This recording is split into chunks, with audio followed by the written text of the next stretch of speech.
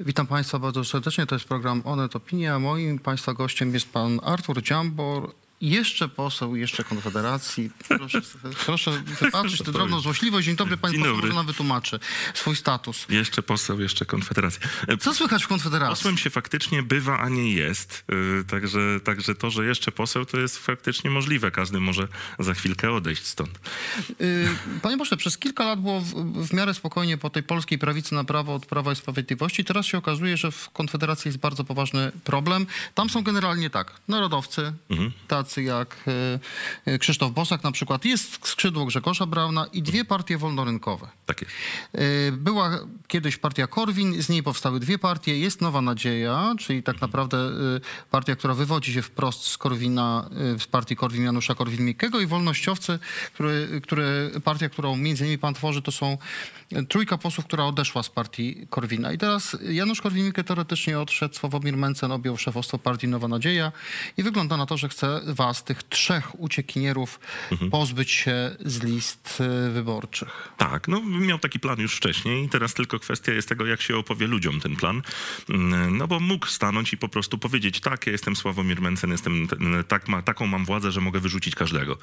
Ale to by było dosyć źle odebrane przez sympatyków naszej partii. No bo jak to? Trzej posłowie, którzy ciężko pracują, w mediach występują, są widoczni, są znani i aktywni, także troszkę szkoda, nie?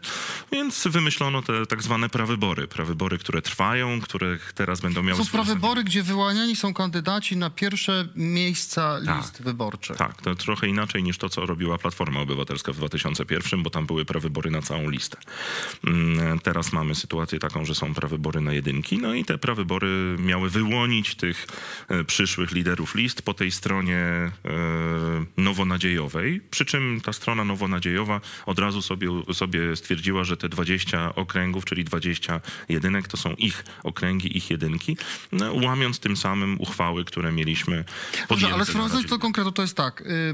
Artur Dziambor, Dobromir Sośnierz, Jakub Kulesza nie startują w prawyborach. Nie startujemy. W związku z tym nie będzie dla was miejsca na listach Konfederacji w tej części liberalno-wolnościowej. Zobaczymy, czyli co? Zobaczymy, czyli teraz odbywają się te prawybory. My mówiliśmy, że te prawybory to będzie szopka i ustawka i wychodzi na to, że rzeczywiście nie wyszły te prawybory Sławkowi. W jakim sensie nie wyszły? No, sytuacja z Legnicy chociażby, w której doszło do jakiegoś kuriozum, w którym nie doszło do ponownego przeliczenia głosów. Głosy odjechały sobie z komisji gdzieś w siną dal, gdzie nie wiadomo, tam kto jeden wygrał. z kandydatów napisał, że karty do głosowania zostały spakowane do kartonu, zaplombowane i zostało oznajmione, że głosy zostaną ponownie przeliczone w centrali w Warszawie i właściwie nie wiadomo, kto je liczył, wywiezione poza lokal wyborczy. No takie same nieprawidłowości też wykazał jeden z kandydatów, Stanisław Żółtek.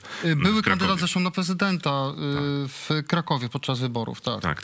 Powiedział, że przyjechał do komisji, mimo że przybył 30 minut przed terminem. To wszystko było podpisane, zapakowane. Tak, więc tam, gdzie są problemy, czyli tam, gdzie jest walka, to tam rzeczywiście dochodzi do nieprawidłowości. Tam, gdzie walki nie ma, no bo jest takich okręgów kilka, gdzie albo startuje jeden kandydat, albo startuje dwóch, ale tam... Ale co chcę powiedzieć, że to jest szopka, tak? Tak, to jest szopka.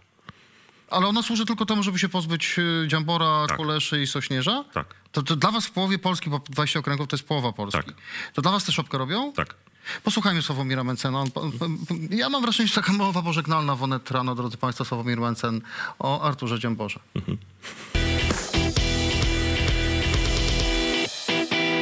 Członkowie pańskiego środowiska politycznego wprost zarzucają panu czy to naginanie przepisów, czy takie dyktatorskie zapędy, jak to mówi Artur Dziambor. Artur Dziambor oczywiście przesadza. Polecam mu zapisanie się do PiS-u czy do Platformy, jak mu tak bardzo źle w Konfederacji. I wtedy zobaczy, jak działa dobrze działająca partia. W partii, tak jak w firmie, nie może być tak, że kierownictwo coś mówi, a ktoś ma na ten temat zupełnie inne zdanie i w ogóle nie reaguje na to, co się do niego mówi. Artur Dziambor w żadnej normalnej partii by nie wytrzymał, jeżeli nie jest w stanie reagować na zalecenia władz swojej partii. Więc jeżeli oskarża miał być dyktatorem, to tak samo musiałby nazwać Tuska, Kaczyńskiego, czy nawet Hołownię, czy każdego szefa partii. Tacy politycy jak Artur Dziambor, dla nich jest wciąż miejsce u pana boku? Czy to są politycy, którzy pańskim zdaniem albo powinni, albo już po prostu szukają sobie innego miejsca w polityce? Oni od wielu miesięcy szukają sobie nowego miejsca w polityce, tylko chyba jeszcze nie mogą znaleźć. Z tego powodu jeszcze są. Ale myśli pan, że Artur Dziambor na przykład może wystartować z list Platformy Obywatelskiej? Prawdę mówiąc, wątpię, żeby go Platforma chciała. To znaczy, nie jest to człowiek, który potrafi działać w zespole, w drużynie, w partii politycznej. Stąd podejrzewam, że na tym polega problem, że koledzy myśleli, że bez problemu zaczepią się w jakimś PSL-u, Hołowni, może w Platformie. Okazuje się, że nie ma tak wielkiego zainteresowania współpracą z nimi, no co niestety mnie nie dziwi po tym, co pokazali w ostatnich miesiącach. Ja rozumiem, że można się nie zgadzać. Często w Konfederacji, którą tworzą przecież bardzo różne środowiska, mieliśmy różnice zdań, często bardzo, bardzo duże, bardzo mocne, budzące emocje. Natomiast nikt wcześniej tego nie wynosił w takiej skali, jak obecni koledzy wolnościowcy.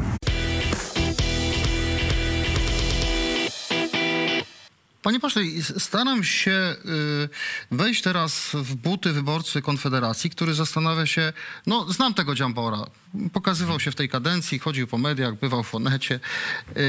O co chodzi Mencenowi? Nie wiem. To znaczy, o co chodzi, jakbyśmy mieli wytłumaczyć, o co jest Wiem, o co chodzi jemu, jak mówił, że ja nie potrafiłem się podporządkować woli partii. Chodzi o prawybory prezydenckie, w których 3 lata temu to było. Pan startował w prawyborach prezydenckich. Tak, w których już się wtedy, jeśli pan pozwoli wyjaśnić, tylko już się wtedy ta część wolnościowa pokłóciła i dlatego kandydatem był wtedy Krzysztof Bosak z Narodowców. Tak, kandydatem był ostatecznie Krzysztof Bosak, natomiast właśnie wtedy ja się nie podporządkowałem woli partii, ponieważ partia najpierw mówiła, że po to startujemy, 4 kandydatów od nas było, po to startujemy, żeby najlepszemu przekazać głosy. Tylko że tam była gwiazdka taka, no chyba, że Dziambor. I ja się o tym dowiedziałem dzień przed finałem tych prawyborów, że mam nie głosować na siebie, tylko mam głosować na Grzegorza Brauna taktycznie, żeby Krzysztof Bosak... A to cudowny kandydat. Cudowny kandydat, natomiast nie o to chodzi. Chodzi o to, że zostałem zdradzony przez ludzi, którzy ustalali ze mną, że będziemy grać w jednej drużynie. Ja się nie podporządkowałem, ponieważ tak, mówię o Korwin-Mikkem i mówię o Sławomirze Mencenie i o Konradzie Berkowiczu, którzy we trzech uknuli ten cały scenariusz, w którym właśnie mieli mnie poświęcić tylko po to, żeby taktycznie rozegrać. Nie podporządkowałem się, więc nie umiem grać w ich zespole rzeczywiście. Dlatego stworzyliśmy inny zespół. Dobrze, ale spójrzmy na sytuację.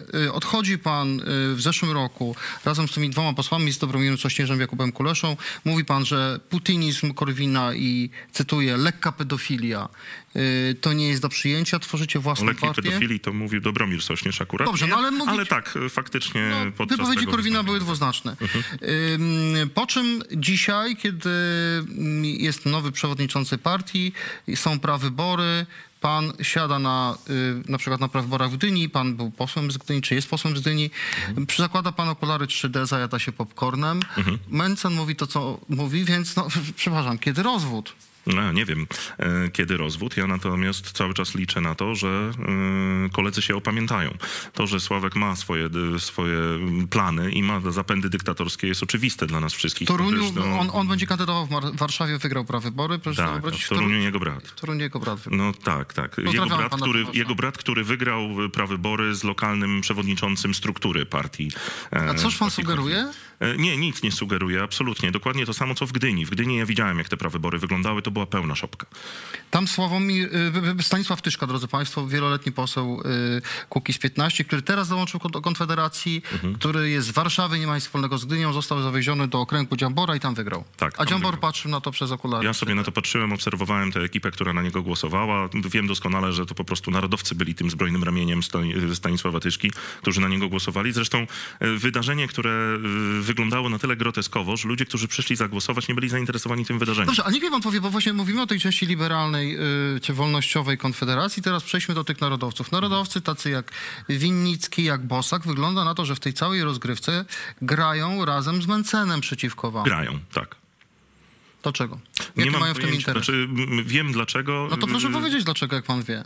To redaktor Dobski opisywał to u siebie kiedyś. Tam jest między nimi jakiś układ powiązania Marszu Niepodległości, przejęcia tego jeszcze i władzy, którą zyskał w tym momencie. Czy pan sugeruje, że w tej chwili narodowcy z Konfederacji walczą ze Stowarzyszeniem Marsz Niepodległości Bąkiewicza, tak. Dlatego dostają wsparcie od Mencena, a na to konto wspierają Mencena w wojnie z wami? Tak. To co was jeszcze łączy? No, przede wszystkim wspólna historia i to, co robiliśmy razem.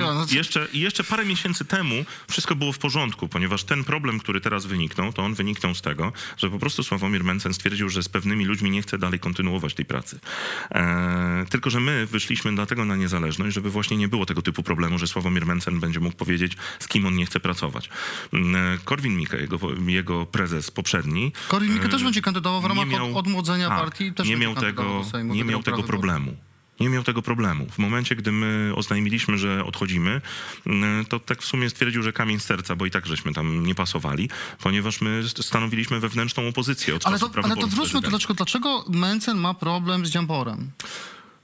Nie mam pojęcia dlaczego, natomiast podejrzewam, że dlatego, że on postrzega to tak, że nie może być dwóch takich w jednej partii. Ja uważam, że może, tak jak jest Tusk z Trzaskowskim, czy Ziobro z Morawieckim, tak? Natomiast to są rozwinięte, poważne partie. Czy te konflikty, które są, narodowcy z Bąkiewiczem, który formalnie jest oczywiście poza Konfederacją, no, bardziej z PiS-em jest związany, ale jest konflikt w środowisku narodowym, jest konflikt w środowisku wolnościowo-liberalnym, jest Grzegorz Braun, który jest niezależnym elektronem. I za pół roku mamy wybory, w związku z czym dobrze by było, żebyśmy się jednak dogadali szybko. Co z wami będzie? No, ja liczę na to, że się jednak dogadamy. Jeszcze trochę czasu zostało, teraz będziemy mieli mniej pracy w Sejmie, a więcej pracy politycznej, więc liczę na to, że jednak dojdzie do pozytywnego rozwiązania tego konfliktu, ale no, też trudno, żebyśmy nie komentowali tego wewnętrznie w momencie, gdy to druga strona do nas cały czas strzela i my musimy się uśmiechać. No tak to nie działa. No dobrze, a jak pan metody działań Mencena jako szefa partii, jak pan na nie patrzy, to jak pan to ocenia? Te prawybory... No bardzo źle to oceniam, ale ja to oceniałem źle już wcześniej. Ja wewnątrz partii Korwin byliśmy w kontrze do siebie ze Sławkiem, ponieważ ja uważałem, że zupełnie inaczej powinna wyglądać ta partia. Nasze odejście z partii Korwin też wynikało z tego, że my wiedzieliśmy po części, że Sławek jest następcą Korwina, wybranym przez niego, palcem pokazanym, więc też nie za bardzo było o czym dyskutować. No, wiedzieliśmy doskonale, że on w ten sposób pracuje. Zresztą co się stało na przykład w Gdyni, żeby pan wiedział, o co chodzi. W Gdyni przeciwko Tyszce wystartował lokalny prezes regionu, który był tam znanym, lubianym działaczem od, nie wiem, 20 paru lat. Nazywa się Sylwester Pruś.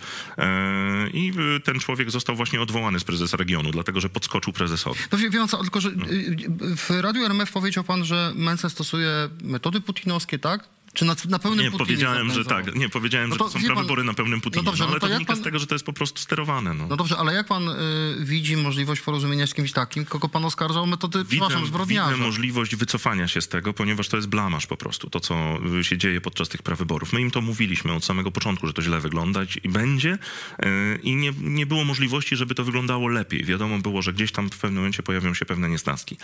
Mogą oczywiście iść jak walec i stwierdzić, że nic się nie dzieje. Niech to wyborcy oceniają w takim wypadku. Natomiast naszym obowiązkiem jest nie milczeć, gdy to widzimy. A jeżeli będzie tak, że będziemy musieli zakończyć współpracę, to ją zakończymy. Dobrze, ale czy jest jakaś granica, za którą pan powie, ja tego nie zrobię, albo oni się posunęli za daleko, w związku z tym muszę odejść? No, oczywiście, że jest. No, w pewnym momencie po prostu będziemy wiedzieli, że już wszelkie możliwości rozmów dalszych o jakiejkolwiek współegzystowaniu w Konfederacji się skończyły. Konfederacja jest zupełnie inaczej skonstruowana niż wszystkie pozostałe partie.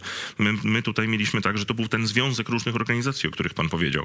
Więc my w tym momencie funkcjonujemy jako osobny byt, który próbuje w tej Konfederacji współpracować z innymi. Jeżeli będzie tak, że nie będzie żadnej woli współpracy ze strony pozostałych i rzeczywiście będziemy widzieli, że idzie to w bardzo złą stronę, to będzie trzeba się faktycznie... Ale będzie pan kandydował do Sejmu z jakiejś partii, czy nie? Ja mam nadzieję, że będę kandydował do Sejmu. Ja bardzo bym chciał kontynuować moją misję. No dobrze, ale bądźmy realistami, panie pośle. Ja jestem realistą. Ja wiem doskonale, jak to wygląda. Trzeba zarejestrować swoją listę w 41 okręgach. To jest bardzo trudne.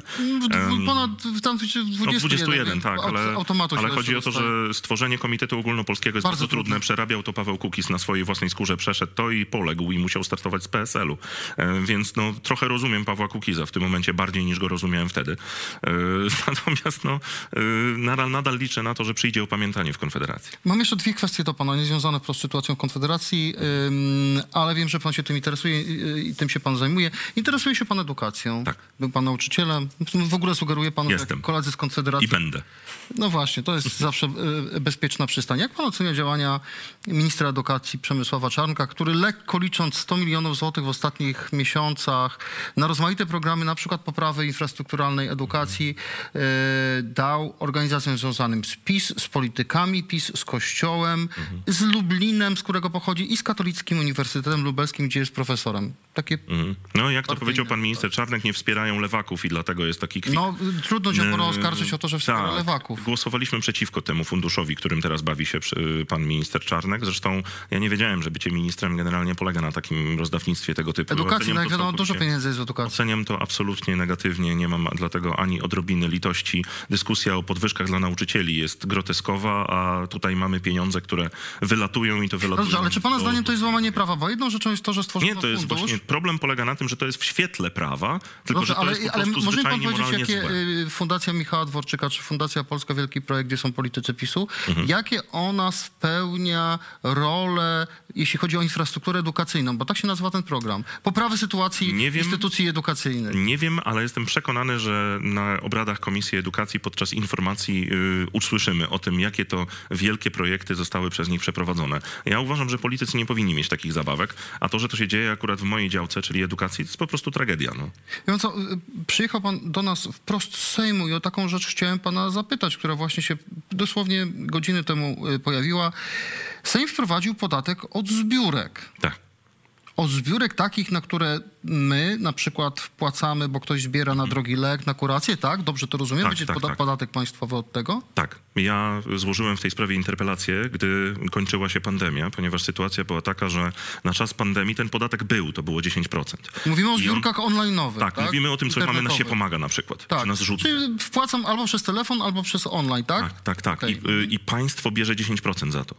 Czyli jak zbieramy na te dzieci, które chorują na przykład na SMA, to jest takie... To państwo haraczuje jeszcze te zbiórki, Państwo tak? bierze 10% od tego, co ale teraz będzie coraz więcej, tak? Będzie 20%. 20%? Będzie 20%. Ale jakie jest uzasadnienie? I tylko, no nie wiem, po prostu potrzeba pieniędzy w budżecie. Nie mam pojęcia. Takie jest uzasadnienie, że bo możemy. Jak ja wysłałem interpelację w tej sprawie, dlaczego te 10% jest pobierane, to dostałem bardzo krótką odpowiedź, że zawsze tak było i nie zamierzamy tego zmieniać, było tylko na chwilę zawieszone. Drodzy Państwo, od 1 lipca 2023 roku, jeżeli wartość donacji przekazana przez wielu darczyńców jednemu organizatorowi przekroczy łącznie kwotę 54 000, co nie jest trudne w tej sytuacji. To właściwie wszystkie te choroby rzadkie. Są bardzo... To jest to, o co ja walczę cały czas, to jest też taka jedna z moich misji w Sejmie, to jest to, żeby powstał ten może pan fundusz powiedzieć na choroby personalnie, kto taką zacną poprawkę przedstawił?